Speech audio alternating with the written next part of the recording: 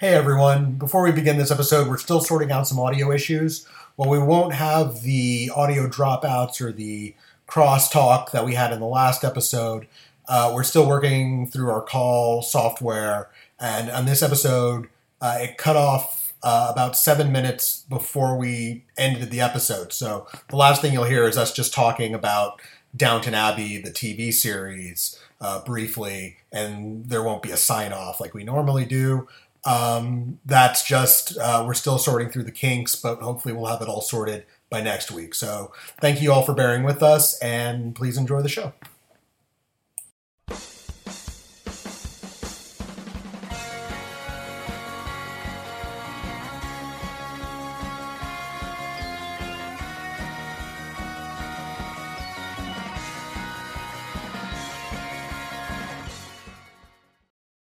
Hello, and welcome to the Collider.com podcast. I'm Collider.com senior editor Matt Goldberg, and with me is deputy editor Adam Chitwood.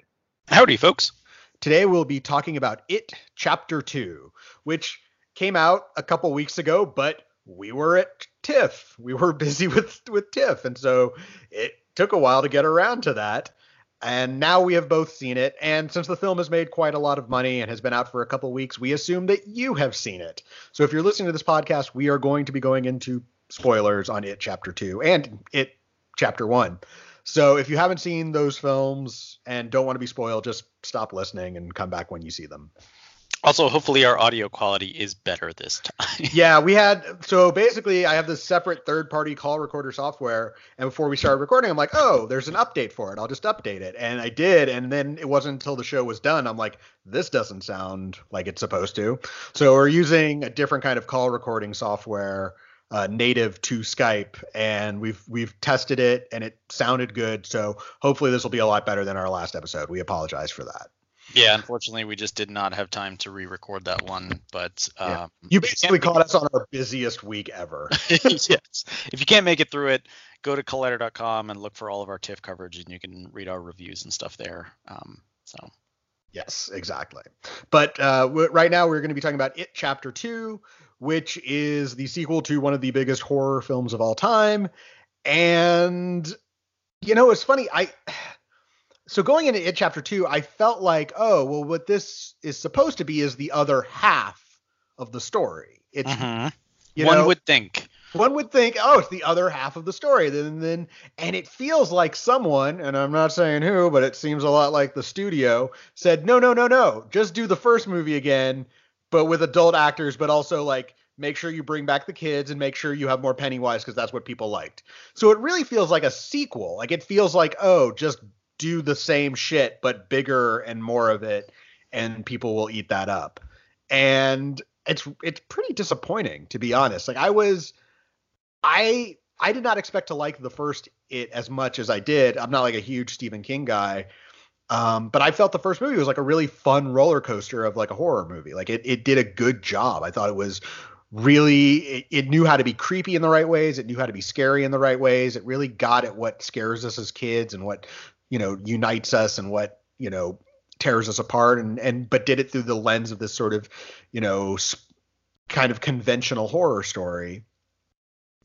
Where there's unconventional being that there's a big monster.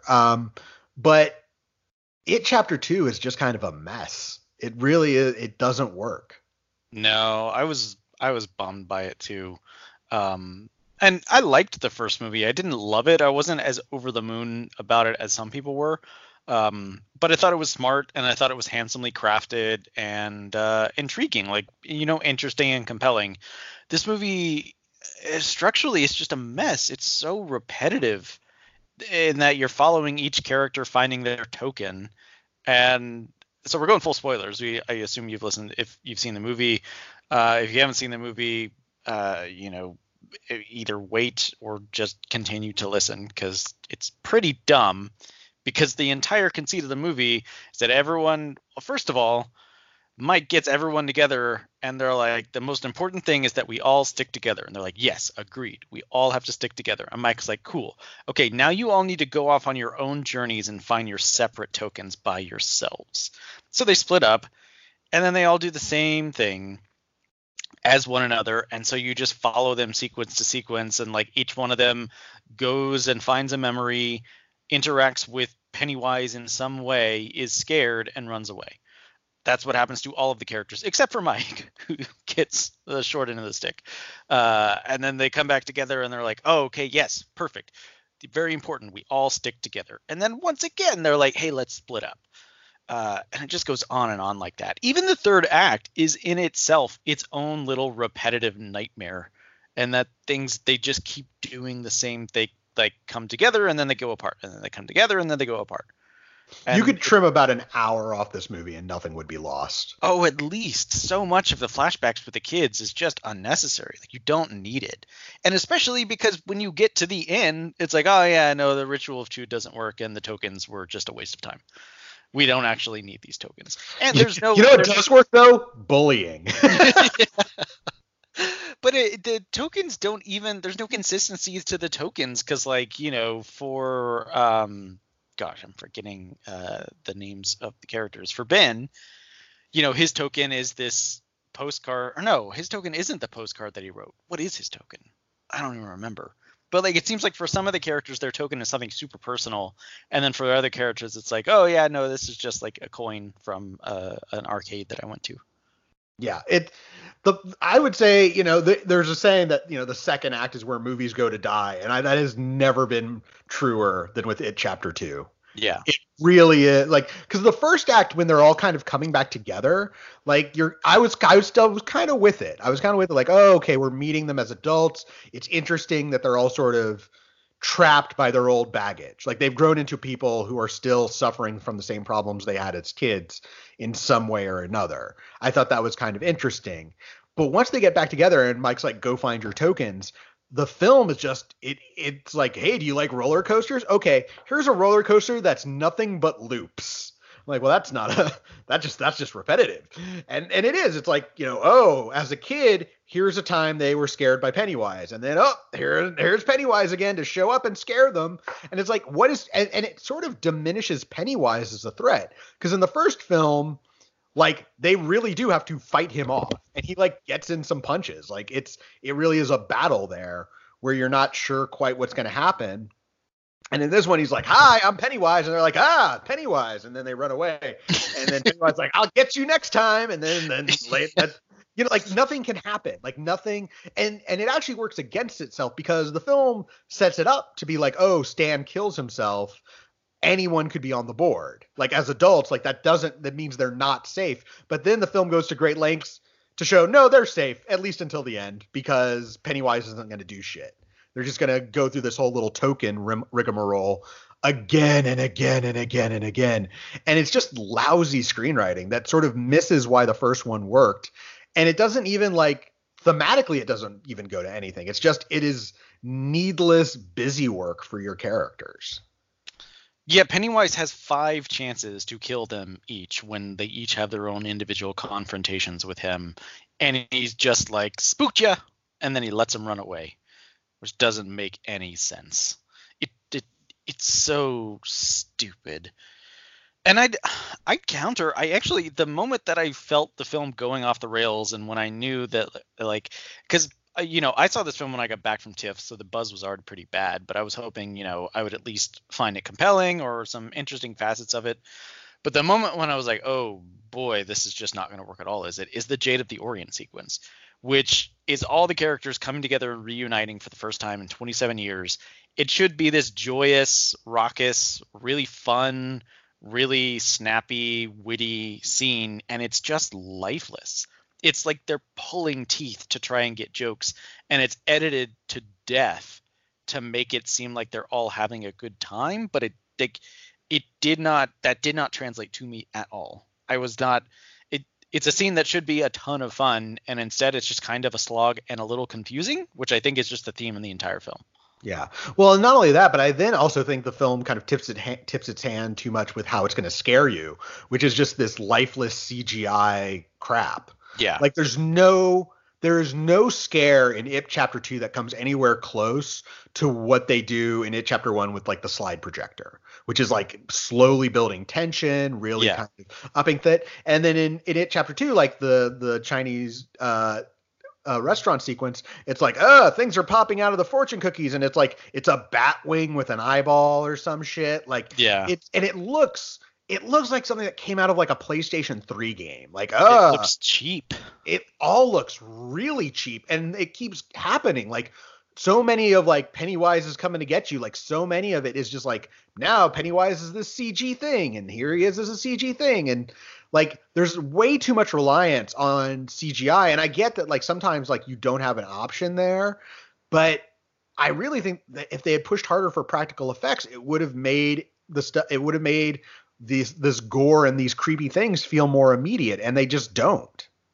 It's definitely a case of, and Muschietti said that he got a lot more money this time around, but a bigger budget does not equal a better film. And that, like, I didn't find a single moment of this movie scary at all. And I'm not someone who's easily scared, but I did find, like you, like the slide projector sequence in chapter 1 was really creepy. The whole Richie sequence, or not Richie, the little boy who gets his arm chopped off.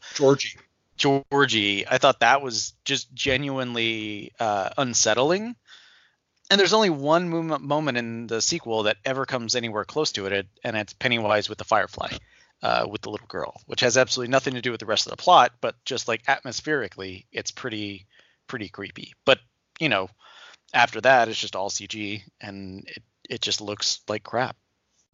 Yeah, it doesn't. I think it's a film that misunderstands why the first film worked as well as it did. I think it's a film that takes a superficial look at why the first movie was popular and then attempts to replicate it, and then also then replicates it poorly. And so, I mean, look, those kids from the first film were very good. They do not need to be in the sequel. They just don't. They don't, like, honestly, the more that they appear in the sequel, the less the stakes seem to matter, because then it, like, in a weird way, it becomes a film that's trading on nostalgia for 2 years ago from a film that's trading on nostalgia from the 1980s. And like, it's one thing to be like, yes, I will tip my hat towards, Nightmare on Elm Street, but it's another to be like, boy, don't you miss these kids? And I'm like, not really. Like, I mean, they're fine actors, but like, I saw, Jack Dylan Grazer earlier this year in Shazam. Like, I've, you can see Finn Wolfhard in Stranger Things 3. Like, it's not like they No, you can see Finn Wolfhard in The Goldfinch. I didn't want to mention The Goldfinch.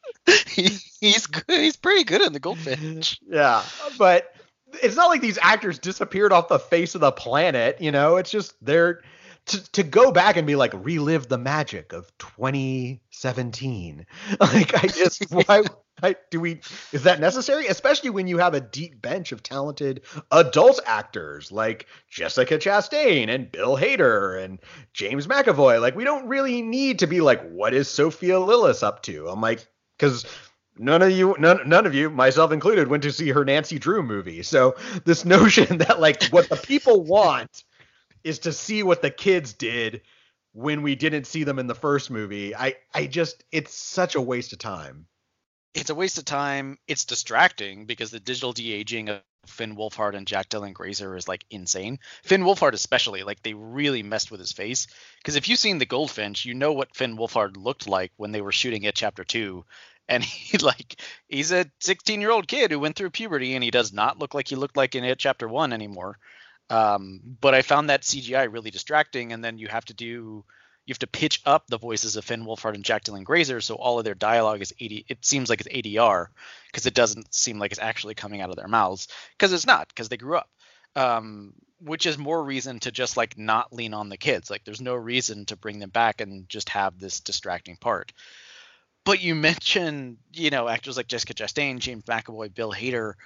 They also don't have anything to do in this movie. Like, their characters are very underwritten. Right. For the caliber of performers that they are. And Hader's really good. I mean, everyone said Hader was the standout, and he absolutely is. But even then, I feel like Richie is underwritten. Like, he doesn't have a ton to do. He's like, the best you can say is that he's the only character with life in him in the entire movie. Well, and that's the thing, because it's a film that has to devote its time to be like, what were they doing as kids? Like, I don't care. Don't need it. Put it on the cutting room floor. There's also stuff that, like, why isn't it? Like, why, in terms of adapting from the book, like there's stuff that they didn't bring to the movie. Like in the book, Bill is having problem, like his wife like comes to Derry with him. Jessica Chastain, or what's her face? The girl, Beverly. Her abusive husband follows her to Derry. That's not in the movie, but apparently it was vital that we had the Bowers kid show up, even though he fell down a fucking well. And it's like, no. He was spit out and now he's back. And it's like, why? What does he bring to this narrative other than we need for Eddie to get stabbed in the face at some point? Yeah, he's just like a different antagonist, but even as is, there's not a ton of Pennywise in this movie. So, like, why are you bringing this guy in now? And, I mean, to get a little bit more in the weeds, so I had heard that Jason Fuchs, and this kind of gives you an idea of how movies like this are made. So if you look at the credits, the screenplay is by Gary Doberman, who co-wrote the first movie, and he wrote and directed the new Annabelle movie. What was it? Annabelle Comes Home. He's on a bunch of these New Line horror films. And then a guy named Jason Fuchs has a credit called co-producer. Jason Fuchs co-wrote Wonder Woman. He wrote Pan. I think he's working on Wonder Woman 2 as well. He's kind of in the WB fold. So I was listening to an interview with Andy Muschietti, and he said that when McAvoy got to Toronto and got to production, he told Muschietti, like, listen, Bill is ostensibly the protagonist of the first movie, and he really doesn't have anything to do here. So they added a sequence, and that sequence was the Funhouse sequence. So in the screenplay, as written, Bill did not go to the Funhouse, and I don't think that little kid was any part of it. So you could take that out of it, like literally what is Bill doing in this movie? So they added that sequence, and that was written by Jason Fuchs, who has the co-producer credit on it. Jason Fuchs also helped flesh out the Richie arc. So Hader said that when he said this in some other interview, when he got to Toronto, they got to talking about making explicit. You okay there, Matt? Oh, Pennywise got me. Oh no. No, go ahead. Hader said that when he got to Toronto, they got to talking and decided to make explicit the fact that Richie's gay in the book. So that also doesn't sound like it was in the original script. He didn't explicitly say that Jason Fuchs wrote that, but it seems like that was also written kind of after the fact. So, and Jason Fuchs doesn't have a screenplay credit on the film. That's how credits work. His work probably wasn't deemed essential by the WGA because they're a finicky guild. But it sounds like this movie had a lot of reworking, and I think that it's pretty clear that one of the key ingredients to It Chapter 1 was Cary Fukunaga. And I mean, if you'll recall, Cary Fukunaga was originally supposed to write and direct both It Chapter 1 and It Chapter 2. It was his idea to split it into two movies, one with the kids, one with the adults. He wrote the screenplay with one of his friends. And he left the project over creative differences, saying that the studio wanted more of a conventional horror movie, whereas he wanted to kind of really dig into the lives of the characters in the first movie and then really get into the horror stuff in the second one. But he still had a co-writer credit on that first movie, so I think they used a lot of his screenplay for that movie, or at least used the bones of it.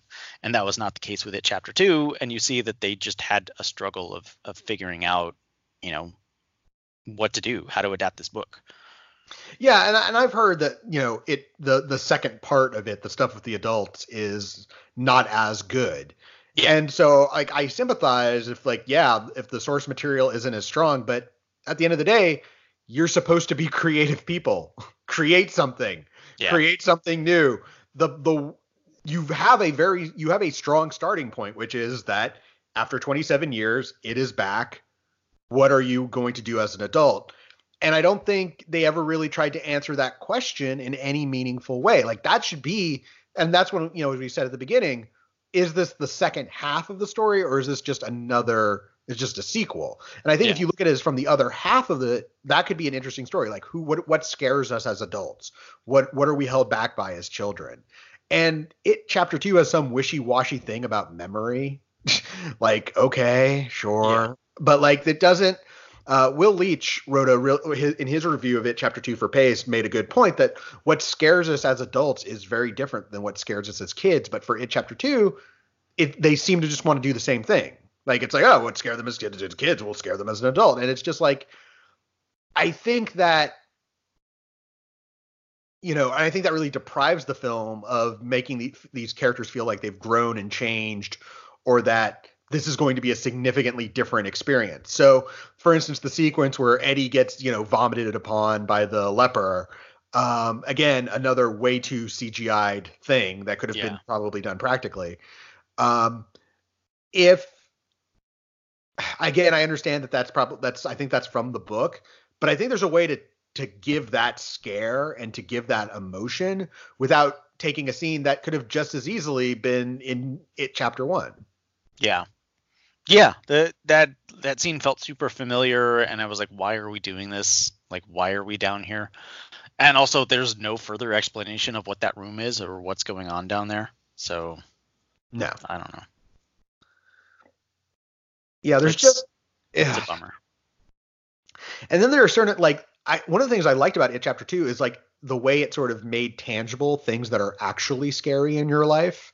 Like, I think like the Beverly's abuse at the hands of her father, like that to me was scarier than anything Pennywise does, because it felt real and authentic. And in It Chapter 2, those moments feel exploitative. Like, they don't feel like they actually give a shit about that stuff. It's just there to sort of spook you. So, for instance, like, Beverly has an abusive husband, and he tries to hit her, and then she fights back, and then she runs away, and that's the end of it. Yeah, there's no follow-up on that at all, and no exploration of why she's with an abusive husband and those deep-rooted issues. There's a hate crime that leads off the story against a gay man, played by Xavier Dolan, of all people. Yeah. There's a hate crime, and rather than being like, what about hate crimes? They're like, Pennywise is back. So it's like, wait, whoa. If your thing is Pennywise is back, there's a different way to sort of tell that rather than being like, hey, a hate crime. Because, like, honestly, like that scene where the firefight and the little girl, that could have been a good way to sort of show like Pennywise is back. Yeah. But instead they're like, no, let's take a hate crime, which is in the book and was inspired by an actual hate crime that happened, I believe, in Maine, that Stephen King was familiar with. But in the movie, it just sort of sticks out like a sore thumb. And so again, because it's there, and like you could say like, well, they followed up on it because Richie could be a closeted homosexual. I'm like, that's reaching. That's not really follow through, is it? No, and also just because it's in the book doesn't mean it's good reason to keep it in the movie. Like, the book also has a multiverse interdimensional turtle, and they decided that was too weird for the movie. The book also has an underage gangbang, so let's not be like this book, folks. Yeah. So, I don't know. It just, like, adaptations are tricky, and clearly, I think just It Chapter 1 was a better adaptation. Like, it just worked better. Narratively, it flowed better. And it feels like they didn't trust in story or have the right storytellers to really follow through on that in It Chapter 2. And save for, again, I think Hader's performance is good. I think James Francone's performance is good. I think Jessica Chastain and James McAvoy are completely wasted. And something that I think it was Jason Concepcion brought this up at The Ringer, or maybe it was Sean Fennessy, something that can't be dismissed, or was a little like it was in the back of my mind, is that you're watching the movie and you have McAvoy, you have Hader, you have Chastain, these three giant, huge stars, and then the rest of the cast is filled out with people that you've never seen before. And so watching Jessica Chastain spur James McAvoy for Jay Ryan, who, like, nothing against that actor, but like, I don't know who that is. Like, it just plays kind of weird, right? No, that worked. That was okay for me because I like their chemistry and I like the characters. I just didn't buy that chemistry. I didn't I any of that. It just. I liked it. I thought that was fine for me. Well, and maybe part of it was also too just the fact that, like, Bill has nothing to do in this movie other than regurgitating his trauma from the first movie. Right. Yeah. Well, and yeah, to me that's a problem. That's a Bill problem. Rather. So I'm like, why is McAvoy here? if not to smooch Chastain or like have an arc by himself, why is he here? No, it's a fair question. So yeah, it's a film that doesn't really work. I will say, I will now say two nice things about adjacent to It Chapter 2. One is I feel much better about Bond 25 now, about No Time to Die, because people are like, oh, we've been hearing it's a mess and that it's all going to go off the rails, and I'm like, Cary Fukunaga has earned the trust, folks. Yeah. He has earned the trust. He did between True Detective, Sin Nombre, Jane Eyre, and like his screenplay now for It Chapter 1. Let's give. I'm not saying like Bond 25. Again, No Time to Die, whatever. I'm not saying it'll be a great film, but I've got to believe that with his talent and with also Phoebe Waller-Bridge, I'm willing to give No Time to Die the benefit of the doubt in the way that like I would not be had like some other director were, who had not had a track record of success. Yeah. So that's one nice thing. The other nice thing I'll say is this. I am not so attached to the It movies that if Warner Brothers would be like, we're doing Pennywise Begins or whatever the shit, that is inevitable, I'd be like, that's fine. Yeah. Same here. I'd be like, you know what? If you want to show me more of Bill Skarsgård as Pennywise and sort of like him terrorizing people in the 18th century or whatever, sure, I'll watch that. I'll totally watch that. I think it's a good take on the character, played well by an actor.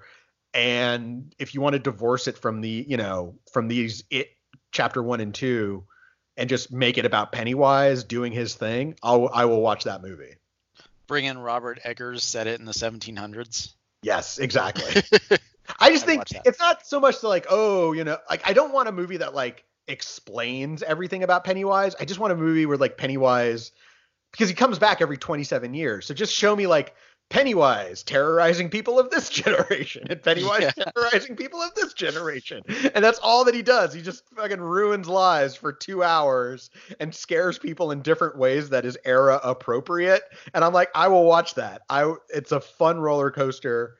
And maybe some people are like, oh, you're missing the point. You're missing the characters. And I'm like, so does It Chapter 2. So, it's the first time.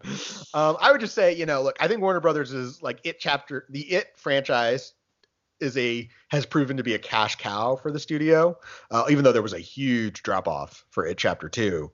Yeah. I think because of the negative word of mouth. But I also think Warner Brothers has, a huge drop off isn't going to stop them from making probably at least 2 more Pennywise movies. Yeah. Yeah, no, and like you don't have to do a Pennywise movie that costs $150 million. No. Like, Skarsgård is the star. You don't necessarily have to have other big named actors in the film. So. No, it could really, in a weird way, be similar to these Conjuring movies, where those are just really just about the monster. Like the title character is the monster, and then you get like a semi-competent director or whatever, and you give them a low budget and say, do your thing. And like, that's how we have The Nun and, whatever else is coming out of the Conjuring universe, Annabelle, so on and so forth. Yeah, for sure. So yeah, those are the nice things I will say that are adjacent to It Chapter 2. That's fair. Anything else to say about this movie? I've already forgotten it. I saw it nearly a week ago, and I'm like, what? I can't remember. I'll be curious to see what the legacy of the It franchise is from here on out. Like, the first movie made so much money and was such a big deal, but looking back on it, like, was that just holdover from Stranger Things fever? Like, was the movie actually that good, and is the movie actually gonna, stand the test of time that long? And does it stand the test of time as half of a whole? Like, if the second movie is roundly kind of dismissed, will people bother watching the first one if they know, like, by completing the story is to feel disappointed? Yeah, I know for me, I kept holding off on buying It Chapter 1 on Blu-ray, even though I liked it. I was like, you know what? They're probably going to release this as a box set with part 2. I'll just wait for the full story. And now I'm like, I don't think I really want either, to be honest. I'm good. Yeah. I'm set. You don't want to see the 5-hour supercut? Nope. I will be curious if they just excise all the kid stuff from chapter 2 because it's not necessary anymore, or just move it into like a linear story. Like maybe it's better as a linear story, but if you do that, you only get like an hour with the adults. So either way, there's some serious missteps. yes. Okay, well with that, let's move into recently watched. What have you seen lately? So for the last, like 2 months, 3 months, my fiance and I have been working our way through a TV show that neither of us had seen before, but a lot of people had seen, called Veronica Mars. I missed it. My fiance was trying to figure out why she didn't watch it when it was on the air, because she, loved Gilmore Girls and stuff like that. And the reason is because it aired opposite American Idol in like the mid 2000s. So like, at that point, everyone watched American Idol, especially the audience that would be clued into Veronica Mars. And I found it interesting. It was honestly kind of tough to get into, just because watching serialized television from the 2000s is to use your brain in such a different way now compared to the way stories are told nowadays. I mean, season 1 is 22 episodes, and there is a serialized arc that's being told, but that serialized arc may not be addressed for like 3 or 4 episodes at a time. And so you're sitting through case of the week stories. And so my brain was telling me, oh, this doesn't matter because this isn't relevant to the plot overall. And so it took a little rewiring and for me to become endeared with the characters, which I eventually did, to kind of like get into the groove of like, oh, okay, yeah, I'll just sit and chill out and hang out with Veronica Mars and the characters for an episode, even though it's not addressing the larger murder mystery at the center of this season. And that was interesting to me because nowadays you watch a 13-episode season of television and every single episode is absolutely relevant to the larger plot that's going on. And I don't watch like NCIS or procedurals like that because they're kind of seemed like a waste of time. But I found that kind of striking. We are now in the most recent season. We have a couple episodes left, so I haven't finished it yet. But I like the show a lot. I'm really glad that I dug into it. It's on Hulu. I think Kristen Bell is tremendous, and the guy who plays Logan Eccles, I thought was really good. Jason Dohring. I was not familiar with Jason Dohring, and as my colleague Haley Fouch commented to me, his charisma was so strong that he essentially had just like sexed his way into becoming the male lead of the show, even though he was not cast as such. Because it's clear from the first like half of the first season, Logan is not meant to be like the big like Lothario male character, but he was just so charismatic that was like, well, that's the way we're going to write it now because this guy, which to me is smart. I mean, that's like follow your characters, follow your actors, like, because if you stick to a plan at the cost of all else, you'll get How I Met Your Mother. Yes. God. Yeah. Yeah. So I've enjoyed it. Season 3 was weird. It essentially reboots itself halfway through the season, but I understand that like that was the season where they were struggling in the ratings and trying to stay alive, and the show got canceled right after that. So we've seen the movie, which was fine, and watching the most recent season now, which I think is a really interesting evolution of the show, because it starts as the story of like a teenage private eye in high school, and so now she's like an adult, and so is tackling some more adult themes and issues that would be relevant to her as an adult, and not continuing to treat her as this naive teen girl. So, and she was never that naive too. I mean, part of what gives the show its edge in those first 3 seasons is that it's a pretty hard-boiled show that's dealing with some real stuff. Yeah. Yeah, I forgot you're like a film noir like buff, so of course this was right up your alley. Yo, yeah, no, I watched the first 3 seasons while they aired. Nice. Yeah, it's really good, and I love her chemistry with her father. I think it's a really smartly written, really well acted show. So yeah, if you have heard of Veronica Mars and we're thinking about diving in, I think it's well worth your time. Just be aware that it takes a little bit, at least it did for me. It didn't for my fiance, but for me, it took a little bit of an adjustment period to be like, oh, okay, I have to kind of rewire my brain to enjoy this show. Cool. I've also been watching a show because I had to watch it for the movie, which is Downton Abbey. I went to go see the movie. Downton Abbey is so pleasant. So I had stopped watching it like after season 3, and then with the movie coming up, my wife and I we was like, let's get ready for the movie. Let's finish the show. She had finished it, but was willing to rewatch it with me, and I got sucked back into that world. And I saw the movie last night, and my review's now on the site. But it's a pleasant world to be in. I think the thing that amazes me most about Downton Abbey is that it works in spite of in spite of not itself, but what you would think would be strikes against it, which is that in an era where people are very mad about income inequality and how the 1% are suctioning up all the wealth, Downton Abbey is like, can't the aristocracy and their servants live in peace? And the answer is yes. And so like it's a very comforting fairy tale that like coasts on simple melodrama and basically just characters being nice to each other. Like it's a show that's meant to be pleasant. And it's not that Julian Fellows, who's the showrunner and the head writer creator on this on the show and the writer of the movie, it's not that he's like ignorant of these things, because he also wrote Gosford Park, which is a much meaner film. Yes. But like Gosford Park's amazing. It's just he understands that side is there, but with Downton Abbey, he's like, I'm going to tell something more pleasant and wistful, and the fact that it works is kind of amazing, because you shouldn't really be like, I don't really care. Why should I care what happens to Lady Mary and if she stays wealthy or not? But it's like, you do. It's like, you and Cousin Matthew need to figure it out, Lady Mary. Like, it's just amazing. Like what you suddenly care about watching Downton Abbey. And the movie has that same sort of pleasantness to it. I saw it last night with a full house, and it's kind of funny, we go to see like the latest Marvel film and all the geeks are like, yeah, there's that character I love doing the thing that I like. And then it's like, why shouldn't older viewers, why shouldn't, my mom or my mother-in-law get a movie like that they can enjoy? Like because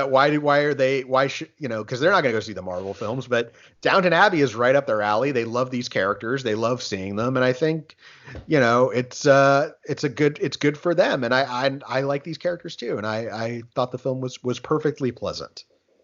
I tapped out. I don't know what season I tapped out, but it got like, it is a very pleasant show, but it got to the point where I was like, again with the, oh my God, someone's coming to dinner. It started feeling really repetitive to me, and I just did not care. And then by the time you've got Carson with, shacking up with whoever that lady's name is, Mrs. Hughes, show some goddamn respect. Yeah, I'm like, I guess, sure, why not? So the episode's kind of piled up on my DVR, and then I think I tried to watch the series finale. It was 2 hours long, and I got like 20 or 30 minutes into it, and I was like, I don't really need to know how this ends, because I know that it ends pleasantly. So your mileage may vary. Yeah, I was surprised at how much it kind of sucked me back in. Like season 4, yeah. I think is a little rough. I think it gets a little too dark and a little too, like, it has trouble sort of recalibrating after some sort of cast upheavals that I will not spoil. Well, and I think that's the show's biggest problem, is that it is a British series that should have gone for a British run, but it was so popular on PBS that they turned it into like, because in Britain shows end after 2 or 3 seasons. Well, you didn't let me finish. I also think season 5 is a bounce back season that really works very well. So